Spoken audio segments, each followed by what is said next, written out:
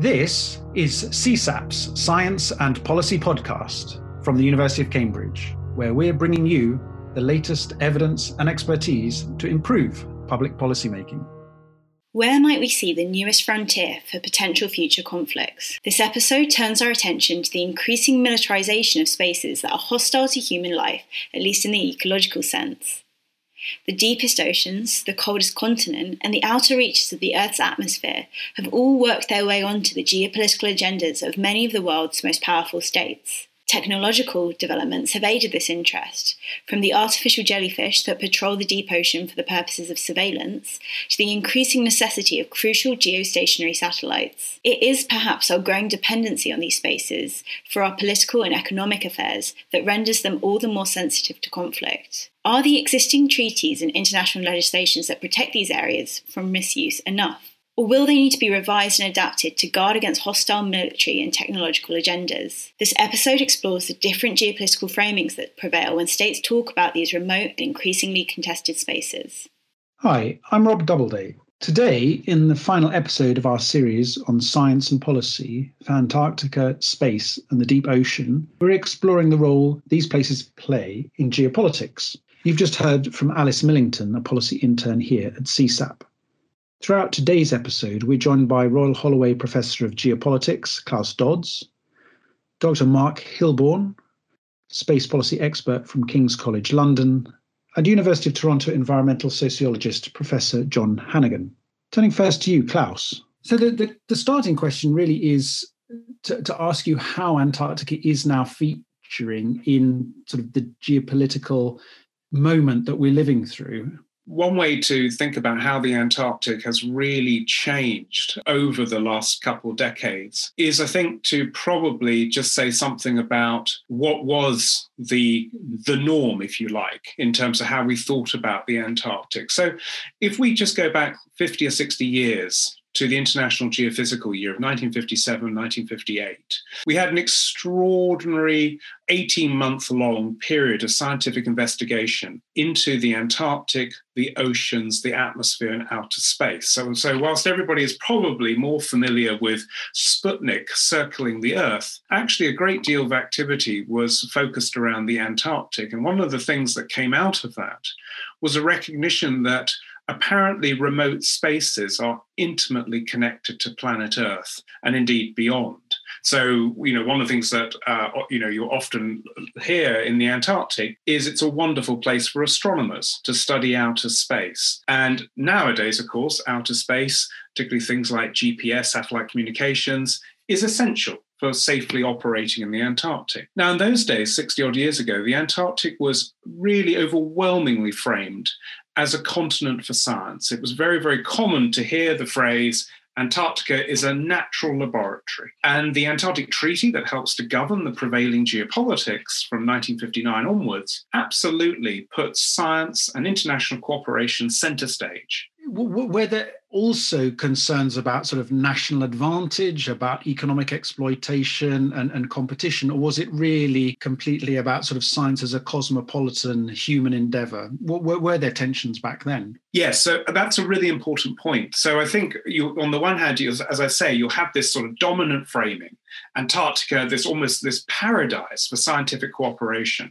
On the other hand, science was absolutely a cover story for other kinds of interests, some of it which was strategic advantage, some of it was about resources, and some of it, which frankly speaking, was trying to hold on to various territorial claims that affected the continent. And in 1957, 58, there were, and indeed there still are, 7 claimant states. The United Kingdom is one of them. Interestingly, the Soviet Union, now Russia, and the United States have always reserved the right to make a territorial claim. Everybody else, beyond those 7 plus 2, rejects any territorial claim to the Antarctic. So you've got this sort of really wonderful tension, quite productive tension, between something being thought of as this sort of cosmopolitan space, as you noted, but also something, in this case, an enormous space, which is geopolitically contested, and that remains today. The starting point for this series of podcasts was observation that technologies, both in terms of sort of autonomous vehicles, but also data transmission and interpretation, have changed the way that humans can interact with remote spaces.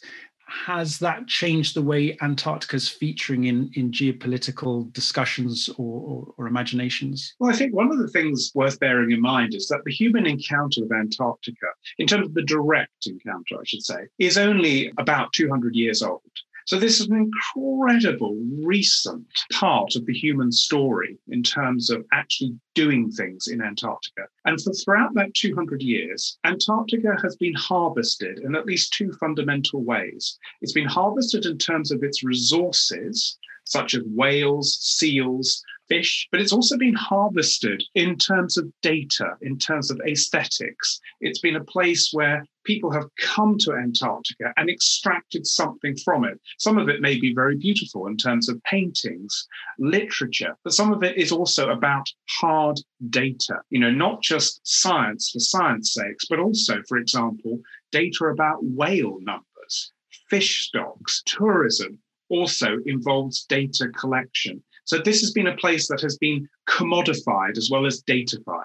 And where do you see the sort of the current trajectories? I mean, how you've talked about the geophysical, the International Geophysical Year and the Continent for Science, and how is that working out at the moment? So I think that's a really important point in terms of a shift. So if I take us towards the more contemporary, I think it's worth saying that the Antarctic Treaty System, that's the sort of governance arrangements, used to proudly announce that scientific information, data more generally, was freely shared amongst all the parties. Now, what I think has happened in more recent times is that actually data, knowledge generation has become a great deal more competitive.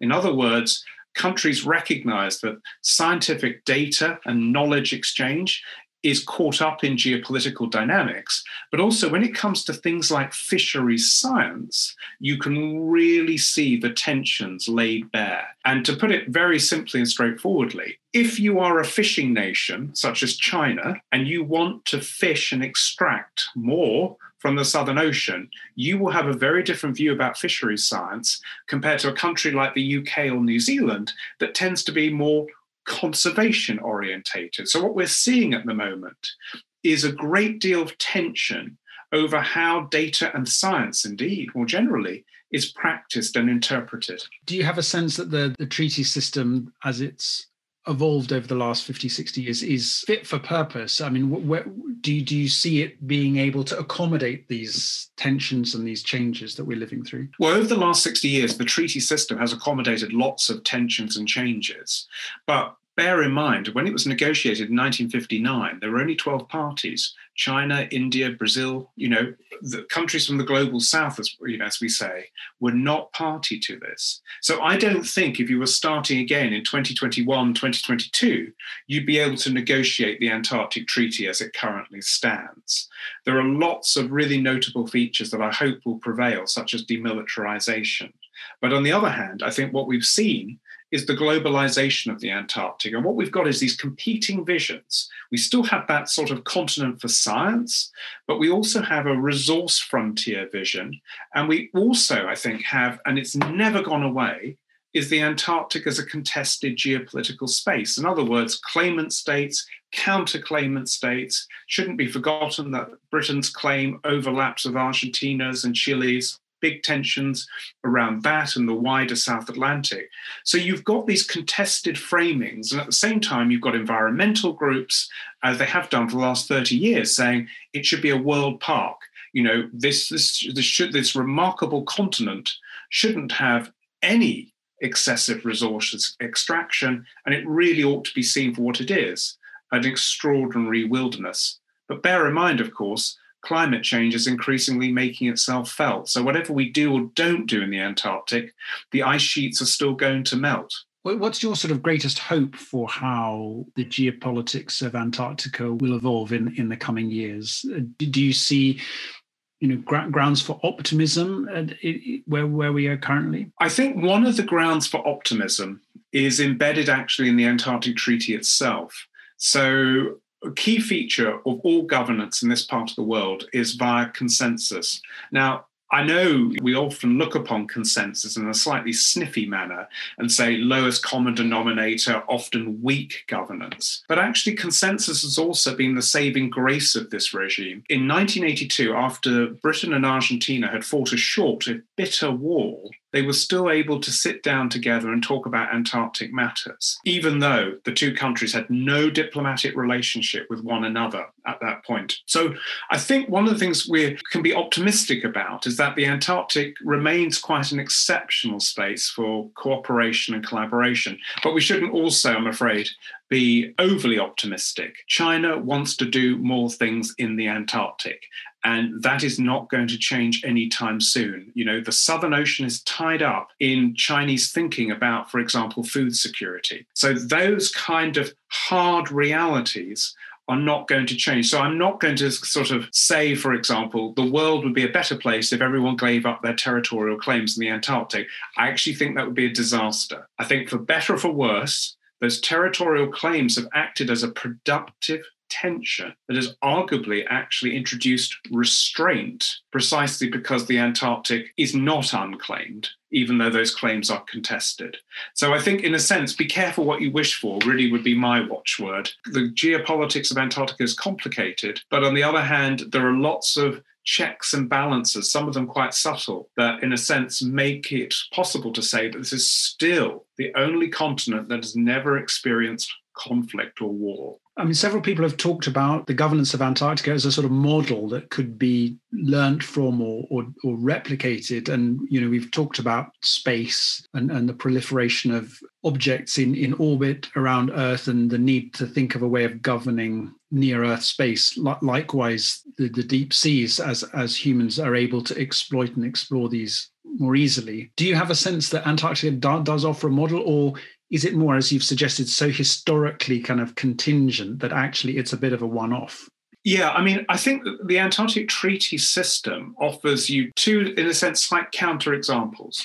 On the one hand, the Antarctic Treaty in itself inspired a whole series of follow-ups that I think were arguably absolutely for the global good. And the key follow-up it inspired was making a particular part of the world a nuclear weapon-free zone. So that inspired a whole series of initiatives elsewhere. That didn't spare, of course, Pacific Islanders and others from nuclear testing, but it did inspire certain parts of the world to indeed follow the lead of the Antarctic Treaty. On the other hand, as you note, I think rightly, the Antarctic Treaty is a product of its time, negotiated by 12 states, dominated by the Anglophone community in particular, with close allies like Norway. And at the same time, both the United States and the Soviet Union built a system that absolutely suited their geostrategic interests. One of the things the treaty does is to say, you can go and do anything you want within reason across the polar continent. In other words, there's a very special article in that treaty that says that the territorial claims are effectively suspended. What you can't do, I'm afraid, is then just think you can apply that to other places, whether it's the Arctic, the oceans, or space, because the Arctic, of course, is an inhabited space.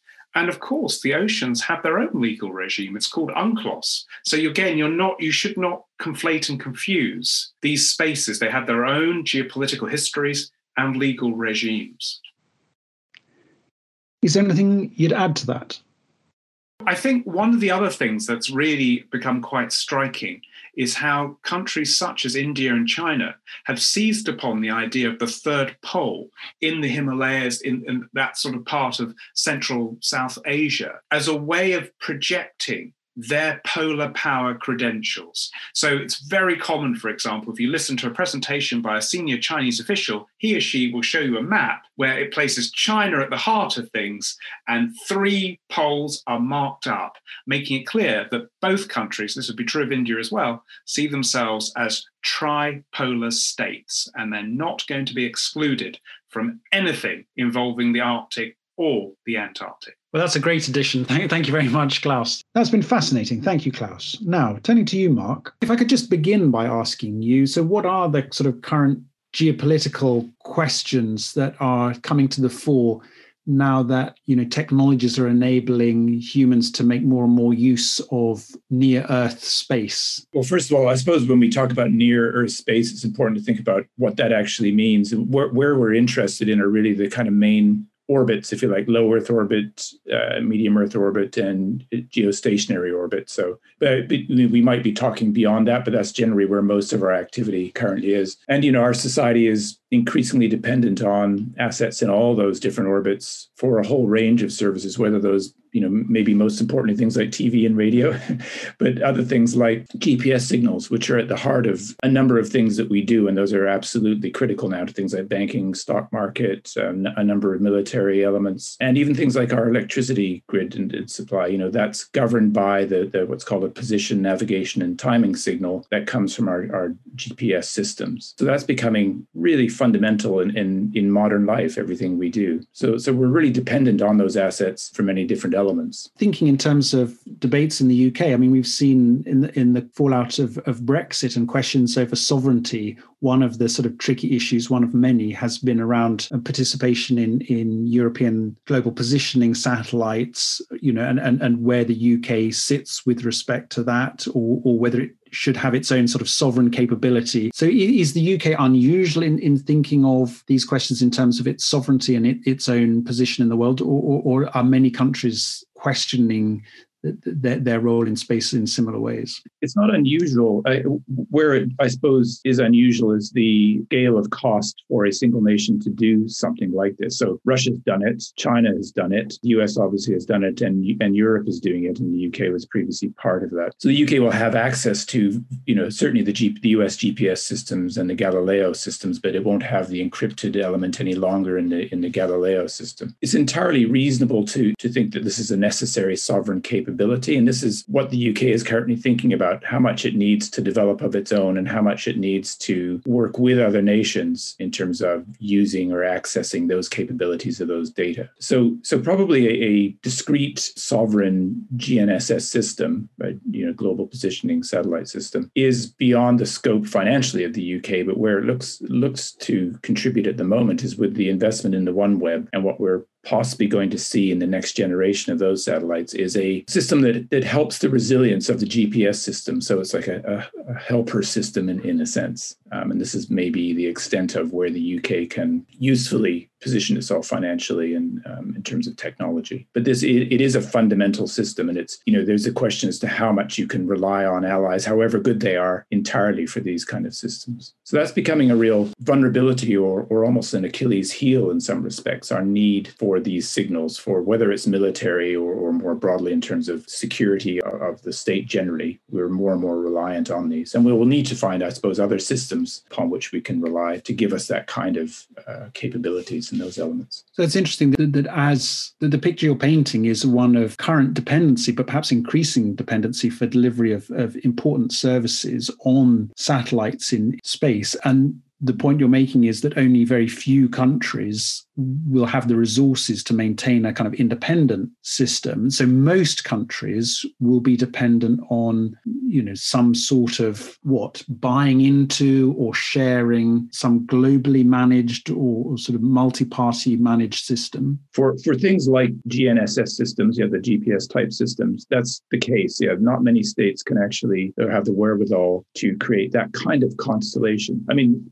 space is increasingly characterized by more and more states having a stake in space, but that kind of system is one that's still the preserve of the few, I suppose. But the US has offered this as a free service, really. It used to be a highly classified military system, and that's been opened up by President Clinton. And so it's really been a kind of global service for a long time. But states have this question about, how can we really rely on it? And states see a sort of soft power element of this as well. So, for instance, China, by developing it, creates a number of capabilities, but then it can start to, other states can rely on Chinese systems rather than American systems. And as it sells arms and those rely more increasingly on the Beidou system, there's a sort of soft power element to that as well. So having these systems can pay a number of dividends But as you say, it's something that not every state can make or produce and manage on its own. They require, quite a constellation of satellites. But we are seeing, the space environment is increasingly, they often say, congested, contested, and competitive. We're seeing many more states entering into space. More states are able to launch into space. We're seeing many more satellites in space. And these aren't just states. As we're all well aware now, people like Elon Musk and SpaceX and a number of non-state actors are having an increasing role in space. And in fact, in terms of numbers, are now the dominant players. They're launching vast numbers of satellites. So this changes then the complexion of the entire domain. So it looks very different than it did, say, during the Cold War. If you look at the Cold War, about 95% of the launches were by the US and USSR, and about 3/4 of those were classified military payloads. But today, if you look at it, the vast majority of satellites are now commercial. The US have about triple the number of commercial satellites over military satellites, and that's going to grow logarithmically as we see these constellations launched into space. So the complexion is really changing very quickly. So can I ask about the militarization of space? Certainly. Obviously, one element of that is space being used by militaries for doing things on Earth. And perhaps another element of it, as you describe the dependency on things in space for the provision of services we care about on Earth. Presumably also we're seeing the potential militarization as in sort of conflicts in space. What's the dynamic of the militarization of space at the moment? So first of all, I guess we need to distinguish in the militarization and maybe what you're also suggesting is the weaponization, because we're not quite there with weaponizing space, although we probably have the nascent capabilities, and who knows, there might be a couple of things in the, not in open literature that are problematic in that way. So space has really been militarized since the get-go. And you're right that fundamentally it creates a series of services for the military, so communications and intelligence and then targeting and that kind of data. In terms of an actual, let's say, conflict in space, that's hugely problematic for a number of reasons. I'm not saying it's impossible, but it's very problematic. And states that have a lot of investiture in space and a lot of reliance on space obviously don't want to see that happening. What you get is a rather converse set of dynamics. So the US being the most capable state in space also is the most vulnerable because it's the most reliant on space and it has the most invested in space. So any kind of shooting war in space is something the US would really not want to see. And increasingly, it's my position, I think, that as more and more states rely more and more on space, they're going to be hesitant to, say, launch a shooting war in space. Despite that, we've seen a number of what we call counter space technologies being openly developed, so what we call direct ascent anti-satellite missile systems. These are not space-based weapons, they're ground-based, but have an effect in space. And so Russia and China, India now has tested one. It looks like Israel's launching a weapon that will have an ASAT capability in the near future. These are all capabilities that more and more states are launching. There's a great ambiguity about this because those systems look, for all intents and purposes, like an anti-ballistic missile system. The only difference really is perhaps the guidance and radar system. So there's a great, throughout space and space operations, there's a great deal of ambiguity as to what's happening, who has what capabilities and technology, whether that's ground-based or in space. We're never really quite sure of what that satellite or what that particular weapon system is meant to do or can do. This is a problematic characterization of space, the ambiguity that persists throughout all these operations.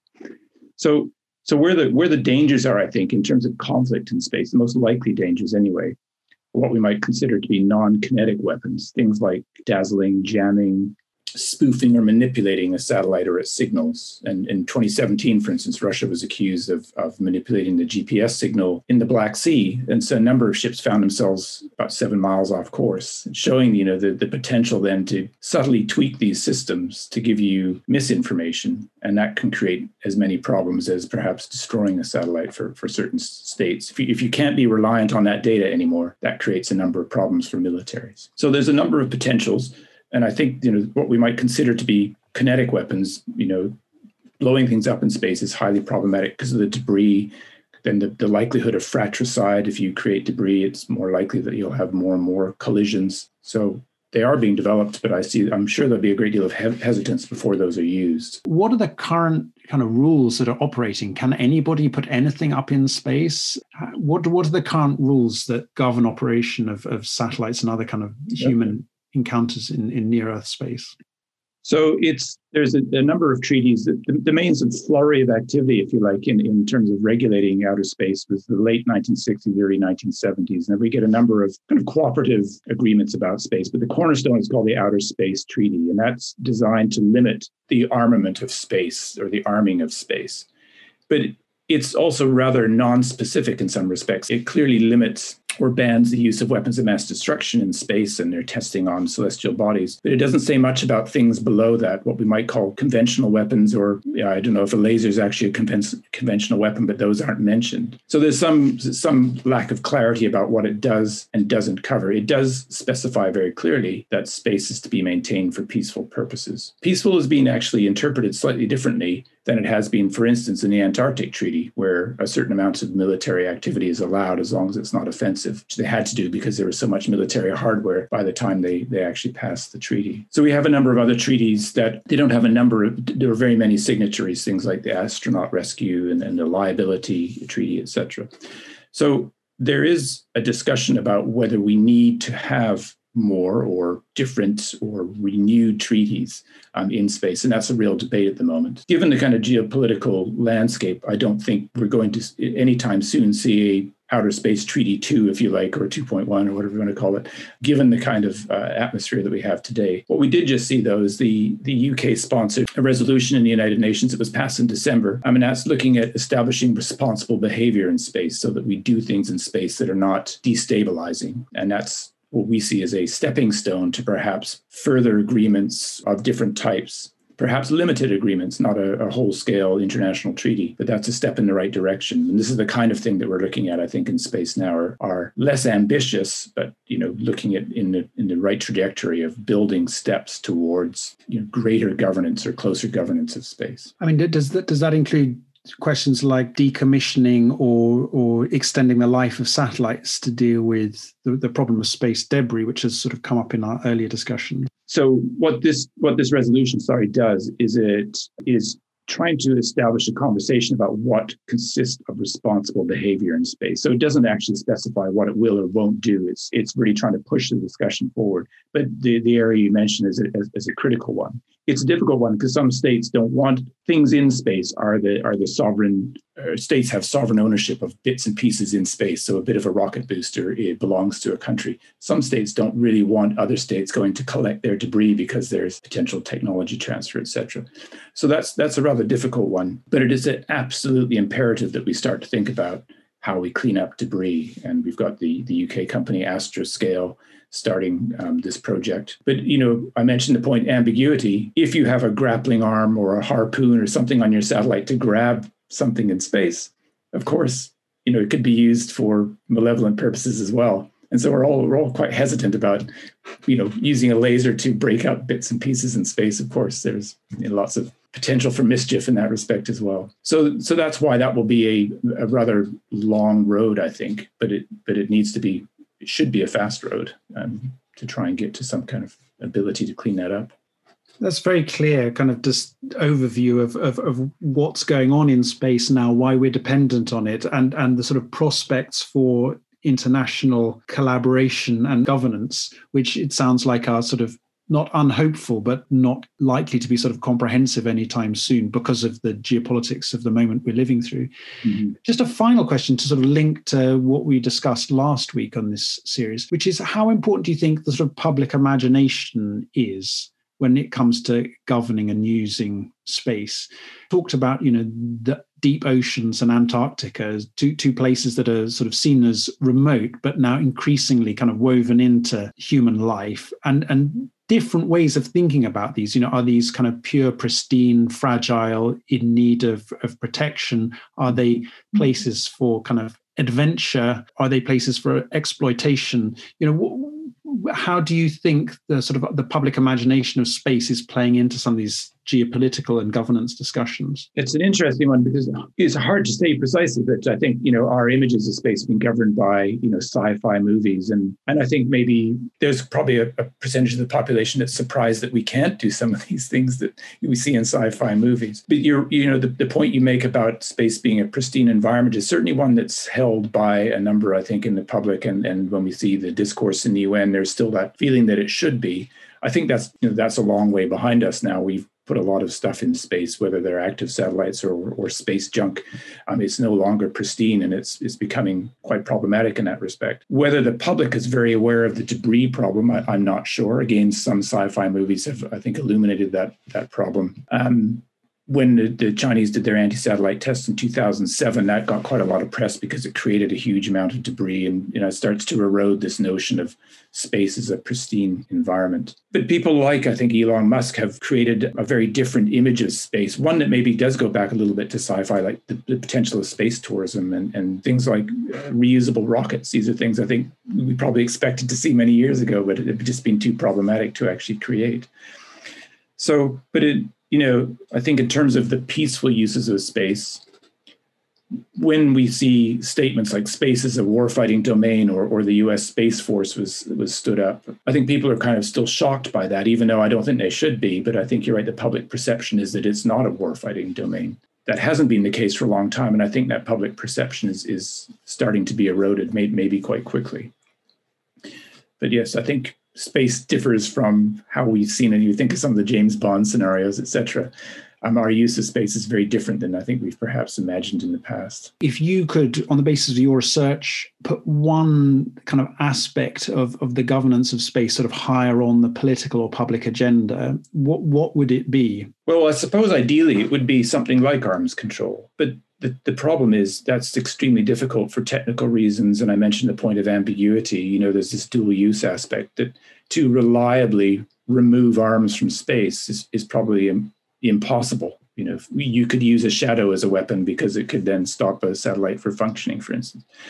But I think if we could, it would be useful. I mean, if we're thinking about the environment, the Earth's environment, space, something like 50% of the metrics that we use to govern that or to measure that are all from space. So, we absolutely need access to space, and any kind of collision, increase in debris, any kind of conflict that could really limit our access to space. And we have to be very concerned about that. We might sort of, entomb ourselves on this planet without any ability to actually monitor it.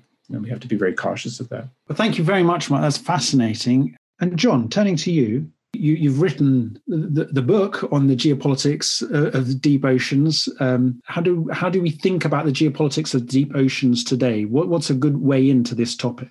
The geopolitics of deep oceans today are an extension of what was occurring during the Cold War. The kind of conflicts and the players involved in that are the same, but with two exceptions. The first big exception is China. In the 1950s and the 1960s, there were submarines cruising underneath the oceans, but it was largely between the United States and Russia. Today, China has become a third major player. And, China has the largest navy in the world. It's outstripped the United States now. China is thought to probably be the first nation to be able to successfully engage in underwater mining. And of course, China has entered the Arctic, particularly, recently, the election in Greenland, the national election in Greenland, basically revolved around whether they were going to lean in a direction that was more environmentally slanted, or were they going to open up Greenland to the mining of rare minerals in partnership with the Chinese. So this is one big change. We'll pick up on that. But just to go back to the point that you say, the history of the geopolitics of the deep oceans, as we currently kind of think of it, is really, it comes from the Cold War era. And during that time, the sort of deep oceans are thought of in what ways? Are they kind of spaces for military conflict? Are they thought of in any other ways at the same time? Up until the early 1950s, I'd say the predominant way of looking at deep oceans was that basically there was nothing there. And it was really only in the 1950s that began to change. Most of marine oceanography developed hand in hand with partnerships with naval and military funding. And it was the strange situation where they could basically do what they want, but every once in a while a situation would arise. In one case, there was a submarine that went missing, and they had to drop everything and go looking for that submarine. In another case, there was a hydrogen bomb, luckily defused, that had dropped into the ocean and was lost. At that point, there was a pioneering underwater vehicle called the Alvin. And basically, the oceanographers had to climb into the Alvin and look for these submarines or bombs or things like that. This has been very, very well documented in recent years that oceanography basically was shaped back in that era by defense considerations and funding. And how are the geopolitics of deep oceans framed today? In my book, I argue there are different ways of framing this. You can certainly frame it as what I call sovereignty games, basically a kind of a political chessboard. You can frame it as a resource frontier issue. You can frame it as what I call governing the abyss, that is dividing up this formerly undifferentiated space and basically classifying it and imposing an institutional structure on it. Or the fourth approach, the fourth way of framing this is what I call saving the oceans, basically, which is centered in science. And it basically says all of the research that's come out, particularly in the last couple of decades, and some of this is incredible research, but basically the ocean becomes a fragile ecosystem. And basically we have to protect that ecosystem from mining and military exploitation and that type of thing. You began by saying one of the great changes that we've witnessed in recent years is the emergence of China as a sort of a power in the deep oceans. And I think you were going on to say that there's another change that we're also witnessing. Basically, in the early 1990s, after a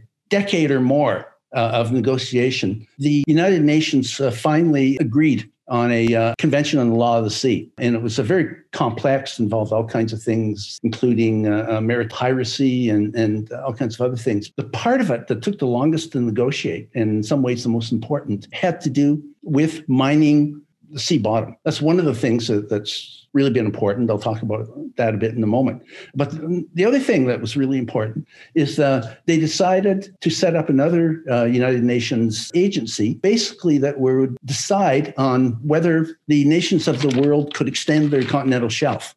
Because at the moment, you have the 12-mile limit. Within 12 miles of shore, nations have complete sovereignty. But then there's another 200-mile area coming out from shore called the exclusive economic zone, where nations have not complete sovereignty, but certainly they have significant degree of sovereignty in terms of setting rules about fishing and this type of thing. Well, the United Convention on the Law of the Sea, which passed in the 1990s, and which, by the way, the United States has never signed, it made provision that a nation basically could extend their 200-mile limit if they could prove that their portion of the continental shelf extended further out. That's become a real center point and flashpoint in the geopolitics of deep oceans now.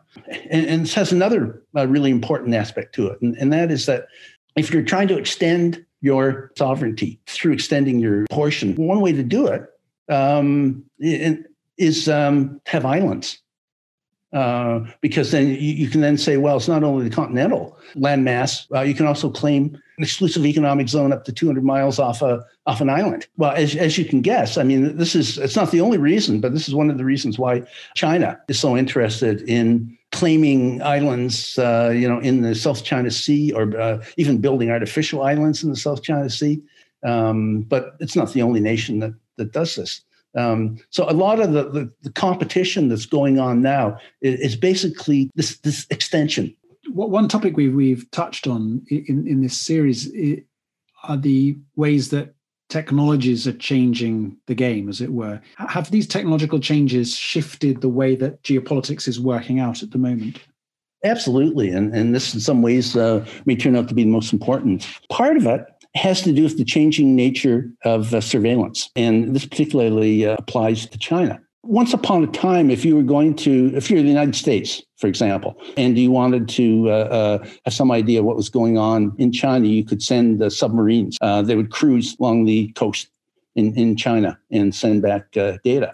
You can't do that anymore. The Chinese have deployed a very robust arsenal of long-range missiles and what they call anti-access area denial weapons. They have something called the Underwater Great Wall, which is a line of sensors which is seated in the ocean floor, and they feed into fiber optic cable that sends signals back to the surface. with the underwater Great Wall, there's an ability then to monitor vehicles which pass through contested waters. This has been giving Beijing unrivaled information about submarine and surface vessel movements. If you're the United States, how do you get around this? Well, the key to it has been the use of artificial intelligence. How will the use of AI change how states frame deep oceans? It's entirely possible, and this is what some defense analysts are talking about anyways, that any conflicts of the future are not even going to involve humans. They're going to involve, for example, battles between drones underneath the ocean. It's hard for us to know what China and Russia are coming up with, but information on the United States is more readily available. And I mean, some of this sounds like science fiction, but Rob, it is not science fiction. This is going to be the future of warfare. At least part of the future of warfare. And this is going to look very, very different than the warfare that you perhaps saw in the past. So this is fascinating. You're talking about actually a time of quite rapid change with the emergence of technologies that mean that the ocean floor and the deep oceans can be accessed in different ways. The kind of the legal changes in terms of nation states claiming greater shares of the ocean as coming under their exclusive economic zone, and then related to both of those, the rise of China. So in that context, you're painting a picture of some kind of change to the way that the geopolitics of oceans are working out. So going back to your idea that there are different ways of framing the geopolitics of oceans, where do you see opportunities for sort of a positive framing, a kind of positive collaborative framing that is more likely to result in peaceful coexistence and careful stewardship of the oceans? Well, let me go back to AI. Some of the things we've just been talking about in terms of military uses, artificial intelligence is at the center of it. And in a case like that, you have to worry quite a bit that the technology is going to be used for the wrong reasons. You can use artificial intelligence for very positive reasons or very negative. What are some of the positive ways that you can use it? Well, there's some fascinating scientific research that's going on at the moment. I think some of it's coming out of the University of Exeter and other places. Basically, one of the problems that scientists face at the moment is the sheer amount of information that's being gathered. Now that they're able to send down submersibles and basically bring back millions of different samples, analyzing them by existing means would take decades, but they have found ways, and some of these are good up to about 90% reliability or whatever, where they can use artificial intelligence in order to identify and analyze samples, biological samples that are being brought up. Final question, going back to the Convention on the Law of the Sea. I mean, do you feel that the governance framework that the UN set up is going to manage to contain or manage the potential conflicts that you've sketched out? I mean, how optimistic are you that our current governance frameworks will be up to the task? Well, it has a lot of leaky holes, and really, agency that was set up that has the most teeth is the ISA, the International Seabed Authority. Now, the problem with it is its brief is only the seabed itself. And then once you get above that, then they don't have authority. And for example, they don't have authority over what's happening in the water column. But the ISA is tasked with issuing licenses to anybody who wants to mine the ocean bottom. And there are two types of licenses. There are exploration licenses and there are exploitation licenses. If I were to recommend anything, it would be that to give more teeth to the ISA, both in terms of the scope of the ocean that it can regulate, but also in terms of the type of things that it can regulate. One real weakness in it at the moment is that it doesn't have any ability, legal ability to regulate issues having to do with biological diversity and particularly marine genetic diversity. Part of it is that there's fragmentation, and in particular between the Law of the Convention of the Sea, the Antarctic Treaty, the Convention on Biological Diversity. Each one of them is separate, and they're not very well dovetailed with one another. And as a result, there are areas that are seriously overlooked. For example, the ISA certainly has an ability to regulate mining on the ocean bottom. It's trying, although not I don't think as successfully as it could to regulate the environmental consequences of mining, but it doesn't have any legal ability to do anything about biologically diverse species and DNA and things like that that may be part of a mining operation, and that's beyond the power of biological convention, but it's not part of the responsibility of the ISA. So it falls into a kind of an area where nobody has the legal power to regulate these kind of marine diversity issues. It sounds from what you're saying that we can expect these issues to be coming up as topics of concern and debate in the coming years. And I think you've done a fantastic job of just laying out the range of issues which are at stake and the different ways that they might be thought about. Thank you, Klaus, Mark, and John, very much for joining us for today's discussion. And thank you all for listening. This is the last in our present series. So if you've enjoyed it, please do share with friends and on your usual platforms. And we're now going to take a short break, and we'll be back later in the spring with more discussion of science and policy. CSAP's Science and Policy podcast is a production of the Centre for Science and Policy at the University of Cambridge. The series is hosted by me, Rob Doubleday, and is produced by the fabulous Kate McNeil, with the excellent support of 2 PhD interns, Alice Millington and Anthony Lindley. You can learn more about CSAP's work by visiting us on Twitter at CSciPol or visiting our website www.csap.cam.ac.uk. If you have any feedback about this episode or ideas for issues we could explore in future episodes, please email us at inquiries@csap.cam.ac.uk. Thanks for listening.